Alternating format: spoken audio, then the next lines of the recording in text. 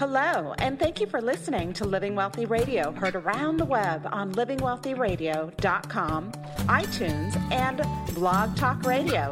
I am Teresa Kuhn, helping you live wealthier. Resources are available for you at livingwealthyradio.com.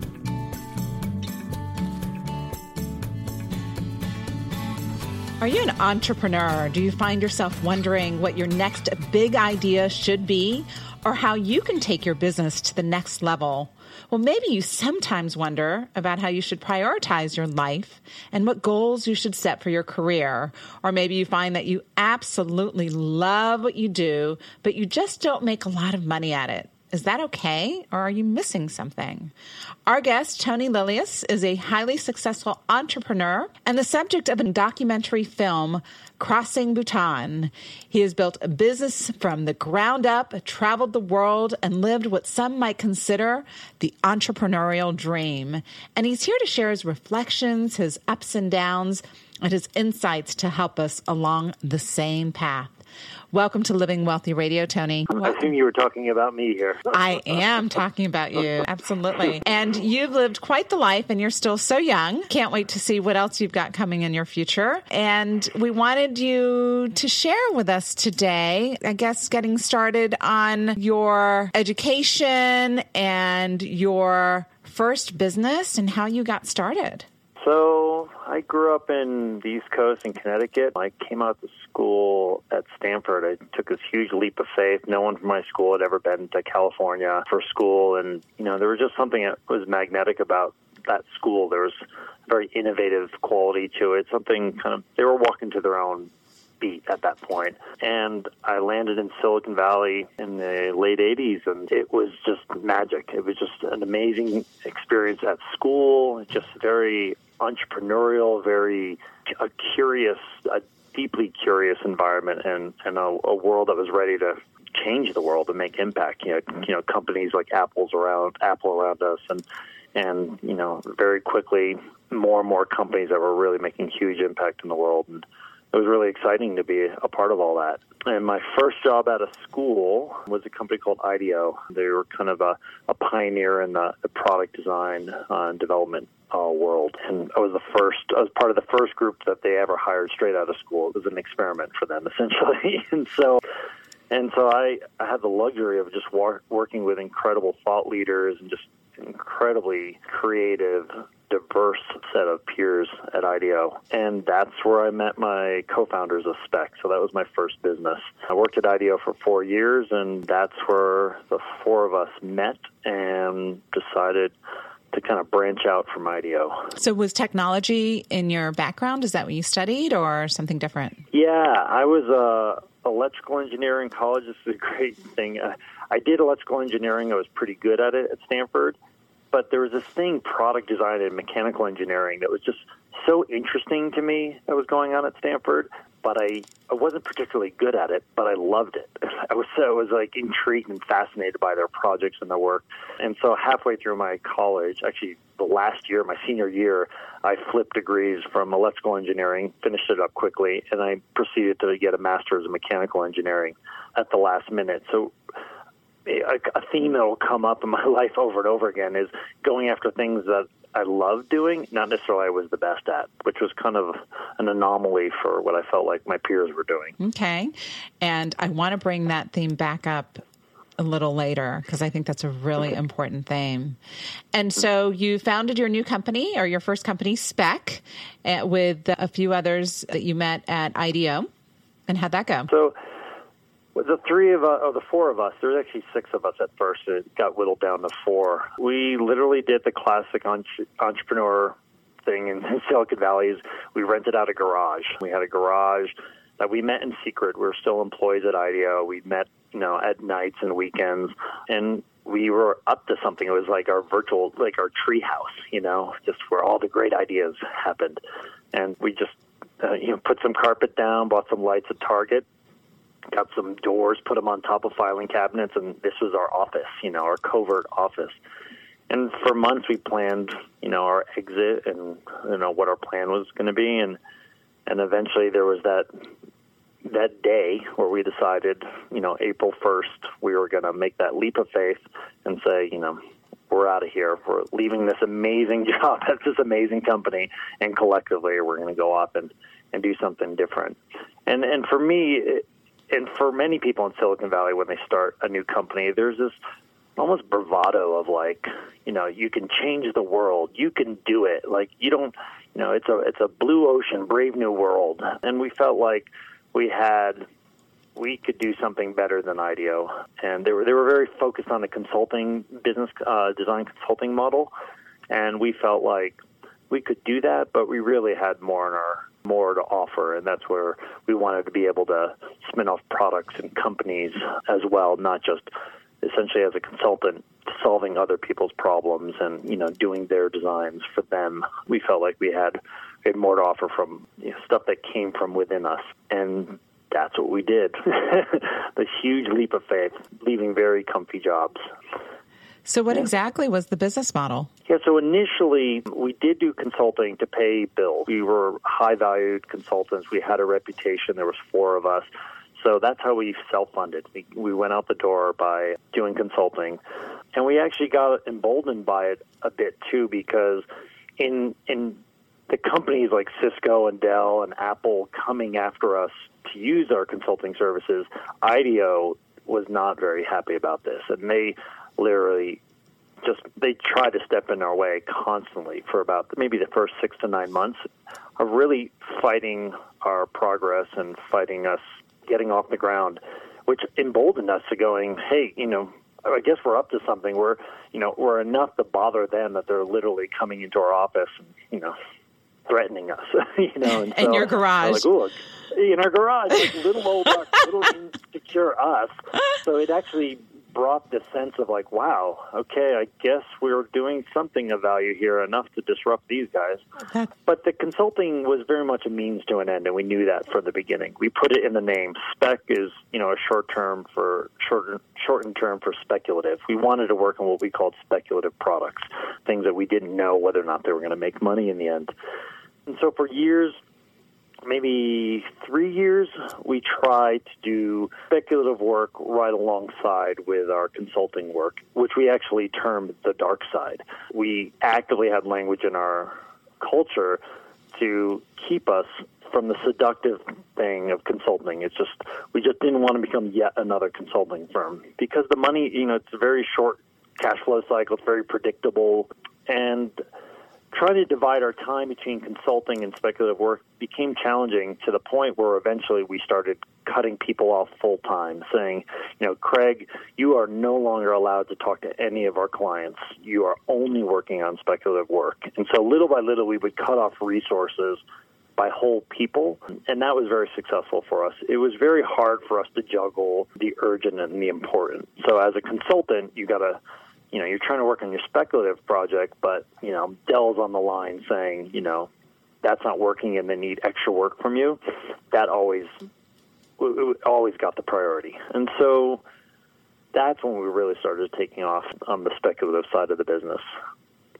So what kind of products did you launch?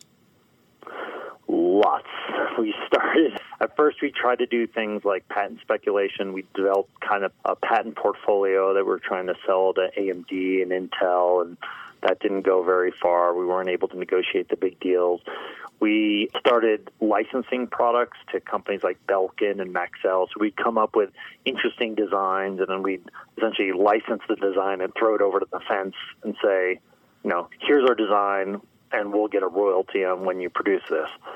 And what we found is that we didn't really control our destiny. We come up with these great designs, spend all this energy on this development, and then they weren't necessarily hugely invested in making sure it was a success. They just kind of would throw it into their portfolio because they had no skin in the game. And so eventually we decided we actually need to have more control of our destiny, and we need to have our own brand. We need to launch our products and launch our own company and companies at that point. So we did a media streaming company. This is even before there was even Wi-Fi. There was, a wireless technology called Home RF. And so we started a wireless media company that we spun off, and that was eventually acquired.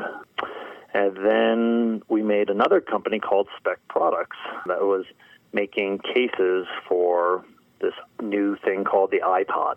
And that was really where we started going. And we took, on one hand, our consulting and our chops we have skills that we were designing network routers for Cisco, laptops for Dell and Apple, and we're doing very complicated, high design products.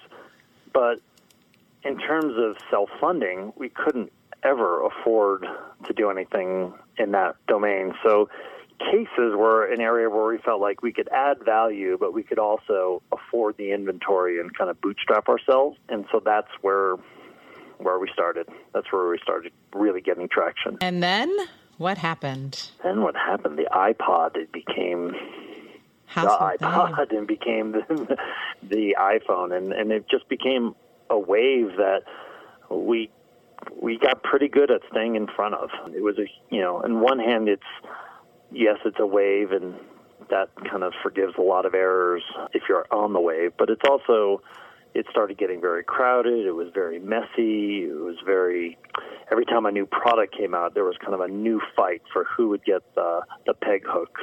And we had to constantly kind of innovate on how we developed our products, how we got them to market, who we were working with. It was a very dynamic period for the company. And because we stayed small and agile, we were able to respond to the changing dynamics really well versus some of bigger competitors that may have had deeper pockets, but they couldn't really move to the market as quick as we were able to. You managed to double your revenue year after year for several years. What was the secret? Was it that you were so agile? Part of that, I think one of the key things is once you can double and double and double a couple times, a few times. At some point, you're at a revenue number in a company size where you need new systems, new skills, and we felt as entrepreneurs that we were not really we weren't really capable of learning these skills as quickly as they were needed, and frankly not that interested, especially on the operational side. And so we knew when to get out of the way. And around $10 million in revenue, we brought in a CEO, Irene Barron, who was the COO of Monster Cable, a local business. She'd been there for 15 years and had grown that company in that role from around 10 million to around 250 million, I believe. And so we thought, you know what, we're happy to share the success with her. Like, if we can get her on board, she can bring her experience to the table, because she had just done this with another company in a very similar space. The incredible added bonus is the virtual bench that she brought with her. So in a high growth mode, when you need that new employee in that very specific specialty, Irene knew who exactly to call. Like, she knew where that person was and at what company and could bring them in. And so we were able to scale really quickly and to get the right people in the right seats very, very, very well. And this is now, mind you, in the late 90s, early 2000s. So we're in the internet explosion in the Bay Area. And so talent is so hard to come by. There's so much money being thrown at all the .com companies. So it was really challenging for us to find and retain good employees. But Irene had such a reputation and such a network that she really allowed us to hire those people and to get them to stay on. So how did you decide to move forward? What was that internal dialogue, or the internal dialogue in your mind, right? How much success is enough? Well, part of it was realizing that I wasn't interested in being this operational person that was kind of stuck in the details. So already I was kind of stepping away from, I'm not willing to do that. Like, I don't want to learn that skill, and I don't want to be in that role. And then I feel like as we were moving from surviving as a company to thriving, there was a sense of, well, where do we want to take this, or where do I even want to take this for myself? And that's when I started setting some clear boundaries for myself of what were my time limits. I'm not going to work on weekends anymore. I'm not bringing, the phone doesn't come home at night anymore. And health limits, just making sure I was taking care of myself and my sleep. There were fundamental things that were starting to break down. My health was kind of deteriorating, and for me, there was a sense of, it's enough. I'm not willing to do this anymore. And so that was the start of me kind of stepping away from the company, from a day-to-day operational role. Year after year, it continued, little by little, me moving further and further away. So once Irene came in, it was managing Irene and the senior staff from the board level. And so I was okay with that. There was a sense of my core, these other priorities that were being neglected were super important, like my health and my time, my happiness. And so I started to prioritize those and get those, quote unquote, into balance as the years went on.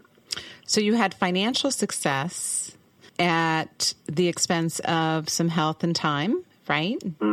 And so isn't it interesting that eventually you walked away from all that success to buy back your health and your time and your happiness? Yeah, and that's where I feel like the sense of enoughness came. It was, we were beyond surviving, we're in thriving, and so the company's doing well now. And then personally, it became the sense of, like, as crude as it is what's your number? Like, at what point is it like, that's enough money? You don't need more than that, and everyone has a different number, and it's always fluid depending on your situation in life. But we were getting to that point where we thought, you know what, this company has that much value. We didn't have cash in our pockets, but the value of the company was at that number where we were starting to get to, that's kind of enough. And I'm not willing to risk that at this point. We've put a lot at risk and in play, but we'd like to take that off the table. And so about 5 years ago, that's when we brought a private equity group in and sold a majority share to the private equity group so that we could take some money off the table, and they could also bring a level of expertise to help us get through the next kind of level of the company. So was Speck absorbed by this private equity group, or is it still operating under its name? It's still operating under Speck. What happened 5 years ago, there was a private equity group, got a majority sharehold, so I was still on the board, and we're still growing the company side by side. And then 2 years ago, the whole thing got sold to Samsonite. So the whole thing is a subsidiary of Samsonite now, and I have no role at all in the company. And for us, it was a great move. What was happening before Samsonite came on board is just we were struggling to get some operational efficiency in the company. We really needed to compete better, and also trying to get the long tail of distribution, trying to get all those peg hooks in the nooks and crannies of the world was getting expensive and not very cost effective for us, because the low-hanging fruit and all the obvious stuff was we were there, and we were having trouble, high cost of acquisition for those new peg hooks, whereas Samsonite, they have that distribution, in their back pocket, so they know who to call, where exactly to push that new inventory and the new products. So it was a great thing for the company to get that kind of backing and from Samsonite, and Samsonite is like over the moon with, that acquisition. They're like, this is the 1 in 10 year acquisition that we look for, and they're super psyched about that acquisition at this point. So what a really win-win. Worked out. Yeah, totally. Totally win-win. So when did you start traveling around the world? For me, I feel like, as a baby that you've birthed this thing, it's 20 years on now, it felt really the time for, your 18-year-old baby to, like, graduate and go off to college and do its own thing. And so it felt very natural and very time appropriate for Samsonite to kind of take it to the next chapter of where it's going. I feel very complete with that and happy with how that ended. Excellent. And so when did you start traveling around the world?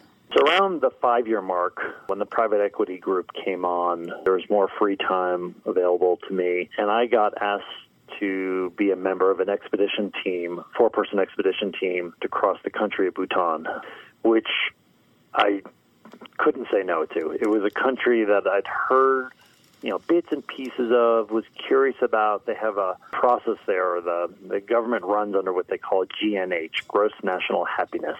It's the metric of progress for them, and happiness is what they use as their guiding principle of how they deal with development in that country, versus GDP, which is a standard, metric that every other country in the world uses. And so we led an expedition for about it was a year in planning, and then it took 2 months to cross the country. And we brought a film team there to look at this beautiful country, to explore what this GNH looked like on the ground, and to see what's really happening in this country that clearly is walking to a beat of its own drummer there. And that was super exciting for me to take on. But similar, like I say, with the company, it was this leap of faith. I had really no business leading an expedition. I had never done anything even close to this. Summiting Mount Shasta was probably the biggest, quote-unquote, expedition thing I'd ever done up until that point. And so it was a year in planning and a year in training and, gathering skills of what that meant to do this expedition, and it was an amazing chapter of my life. Which is a common theme in your life, it seems like, that you take on projects or skills that you don't necessarily have a whole lot of experience, but it's leap of faith. And like you mentioned with Stanford, right? You're not about being number one or being the best. Share a little bit about that. I guess philosophically, only one person gets to be the best. And there's such a focus in our culture about that person, but there's an amazing amount of pleasure and enjoyment just being in those games, whether it's, the game of business or, being at Stanford or what. For me, I feel like I'm now a single father with two kids that I had very non-traditionally and had no idea what I was doing when I started. But getting myself into that game is unbelievably satisfying and a source of incredible pleasure. And so I feel like for a lot of people, there's a story they're telling themselves of, I can't do that because I'm not good enough, or how dare I do that because I could never be the best at that thing.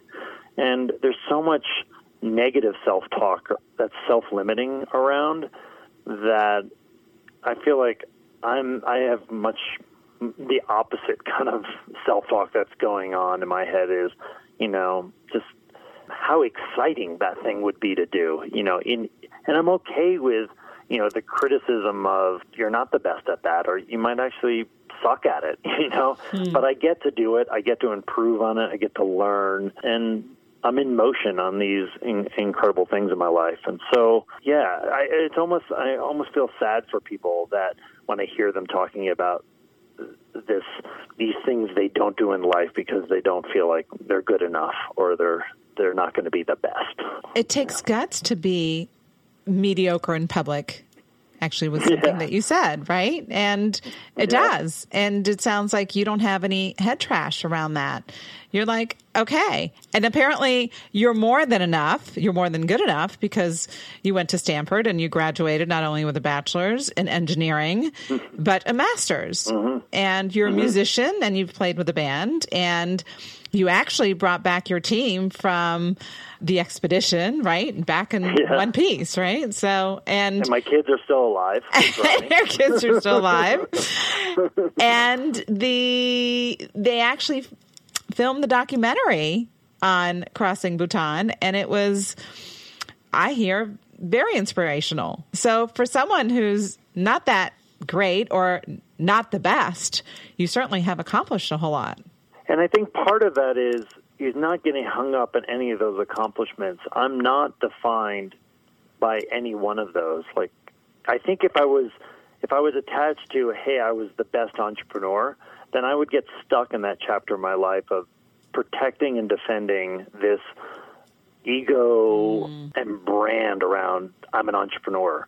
But I'm liberated by the fact that I don't actually identify in my own psyche as I'm the best entrepreneur, or even enough. It doesn't even matter because I'm doing whatever I am doing at any one moment, and I'm giving it, I'm doing it in passion. I'm an active learner, and I kind of focus all my energy on that, in the growth and the the wonderfulness of life.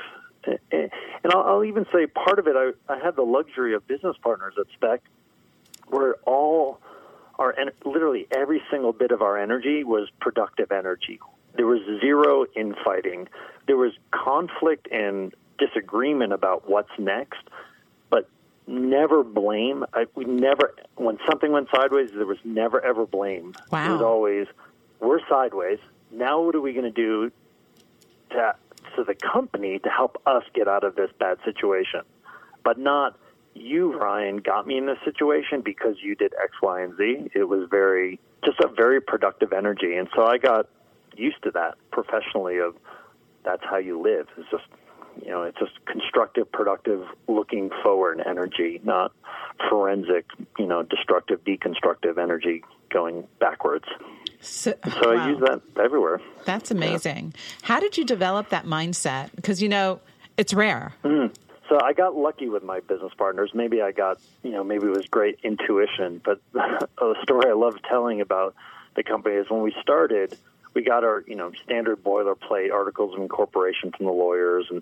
And one of the things that said, there's 4 of us at this point, and they say, everything will be decided by a supermajority, standard kind of language. And we had been running the company for maybe 4 months at that point already. And a bunch of us were like, this language seems weird. Like, we actually decide everything unanimously. And that's the way we do things. It's weird that we're now going to, quote-unquote, vote on things. And 3 of us thought, yeah, we should make this unanimous, change this language to mean unanimous. And one person said, we'll never, ever get anything done if we do this. And we said, okay, well, the 3 of us are voting to make it unanimous. And so now, officially, by the current bylaws, we are now a unanimous decision-making company. And then we turned to that person and said, now, how do you feel? Like, do you feel now that you're the outsider? You're the one that didn't get to participate. It's us against you now. And we never, ever operated that way in those 4 months. And then once we made that decision, we never did it since then. And so what it led to is a decision process in which fundamentally you have, for this unanimous decision-making to work, you have to have incredible respect for each other and a lack of ego, a lack of sense of having to be right. And so what would happen is if someone was a dissenter, their job was to educate, inform, persuade the others of their viewpoint. And if they couldn't, they had to relinquish control and realize that, you know what, those 3 guys that I respect deeply must see something that I can't see right now, and I'm going to go with what they say. And that worked incredibly well for us to the degree that whenever the shit hit the fan for us, there was no recollection. There would be this vague recollection of, oh, yeah, we did talk about this, and I think we should have gone left instead of right, but there's someone said we should go left, but we could never remember who said it, because what would happen, there was this thing of once you kind of all unanimously decide to do something, you forgot your dissenting view and you just moved forward. And so that's how we were always kind of in productive conflict. And that habit professionally has led to the kinds of people I engage with and all kinds of things in my life where it's really productive and constructive energy. And I have pretty low tolerance for people that aren't wired that way. That's amazing. That really is amazing. And you had that partnership for almost 20 years, you said. Yeah. We just officially ended that one 2 years ago. So 18 years. And all the other stories, right, of relationships in business and how so many partnerships don't work out and how much conflict there is and how much energy is spent on sabotaging each other and criticizing and bringing the company down.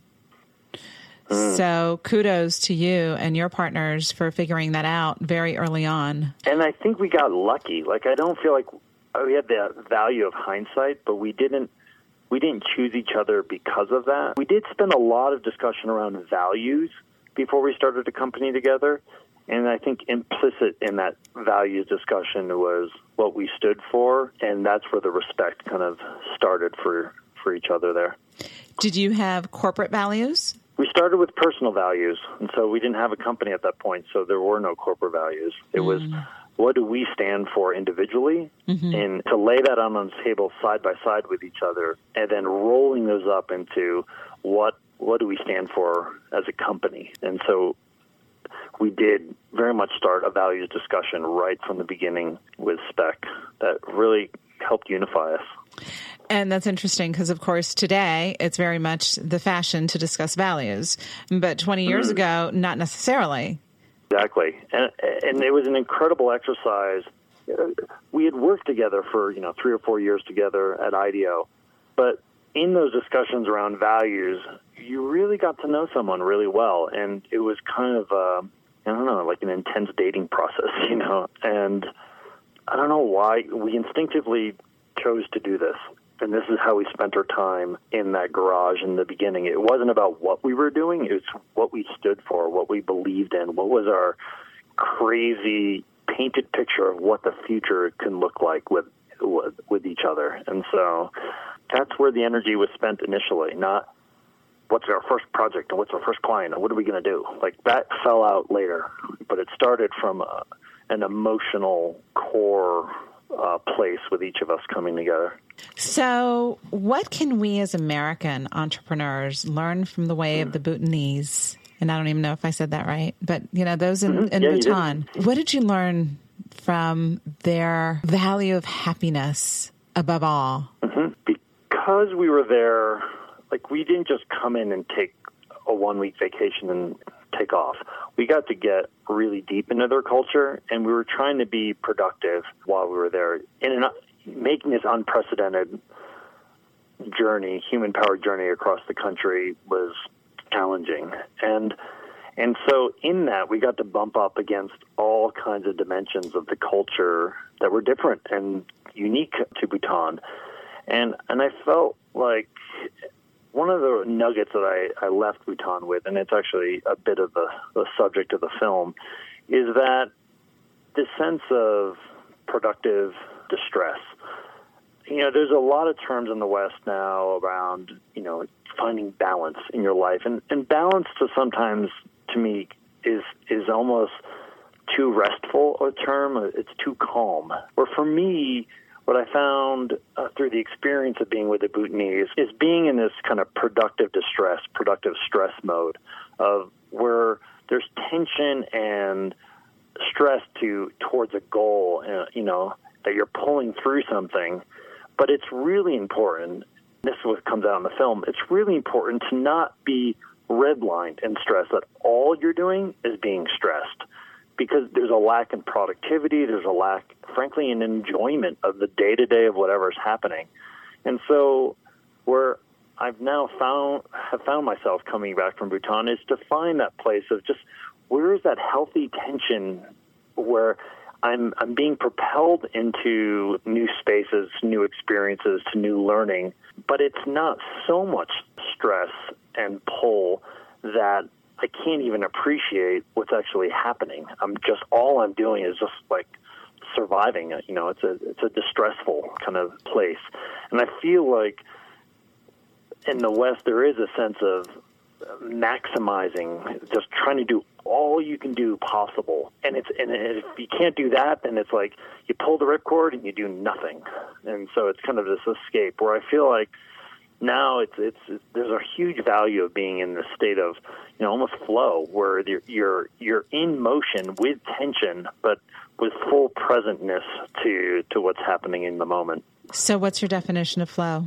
Yeah, it's somewhere in that space of just being. So, flow is definitely motion. So, I don't think of flow as sitting and meditating under a tree. So, flow fundamentally involves motion and progress. And what it also involves, a perfect state of flow is almost like meditation, where you are highly attuned to everything that is happening in your moment. You're incredibly clear. And that state of being aware of your feelings, your senses fully while in motion, for me, is that ideal state of flow. And it's unbelievably charged when when you're in that groove and locked into it. It's incredibly powerful. So what advice would you give to our listeners who want to achieve more entrepreneurial success, or just in general, more happiness, right? Following the Bhutan philosophy.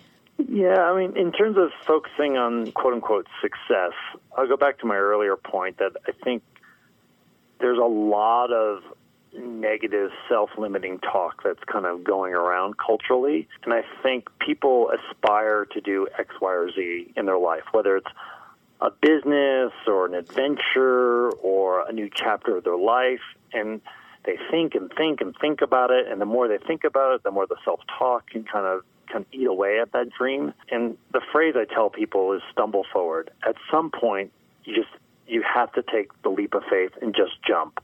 Because when I forensically look backward at all the crazy things that I've done in my life, it always started with that first step of, I have no idea what I'm doing. I've thought about this a lot, but at some point I can't think about it anymore. I can't know. It's a leap of faith. And so I feel like some people look outwardly at, let's say, for me example, and they think, oh, he had it all figured out. He knew what he was doing. He went to Stanford, then he did this, then he did this. But I'll tell you what, at any moment when any of those chapters started, it was terrifying. It was unsettling. I felt like I had no idea what I was doing. And then you just fill in. You figure it out. You learn. You're dynamic. You're not caught up in this ego of, oh my gosh, I just totally made a huge blunder. I shouldn't be doing this thing. It's just pick yourself up, do the next thing. And so my big advice for entrepreneurs that feel like they want to do the next thing, or anyone for that matter, is just take that first step, be in motion, start. The journey of 1,000 miles begins with a step. Just that. I feel that at a very deep level. So many amazing insights and learnings. There's a saying that says, don't judge your insides by somebody else's outside. And that's a great lesson. I can look at you and say, gosh, you're so smart. You went to Stanford, you did this, you did that. And, if I want to be a Silicon entrepreneur, I don't have the same pedigree. I don't have the same education. And basically what you're saying is you didn't have all the answers when you started. You just took action. You just were in motion. And you had a mindset of being a learner and figuring it out. And that's what you did. And you did this in every area of your life. Such an inspiration. Your movie, documentary, crossingbhutan.com. Yep. Is that where we direct our listeners to learn more about you and your film? That's the best place to go to right now, yep. Great. And we'll also post that on the Living Wealthy Radio website with the recording of today's show. Tony, anything else you'd like to share before we say goodbye today? I could go on forever, Teresa, but I'll spare your listeners more stories. Oh, no, they're awesome. There's awesome. Such great, just your way of thinking and your mindset. If nothing else, just adopting your mindset, we could learn so much and improve our lives by just doing that. And thank you so much for sharing with us today. And look forward Thanks for having me. Oh, my pleasure. And looking forward to hearing more about your stories and your life as everything unfolds. You've been listening to Living Wealthy Radio, heard around the web on livingwealthyradio.com, iTunes, and Blog Talk Radio. Download or subscribe to our podcast to hear a new show every week. I am Teresa Kuhn, and I hope you'll join me again next week as I show you ways to live wealthier. Resources are available for you on our website at livingwealthyradio.com.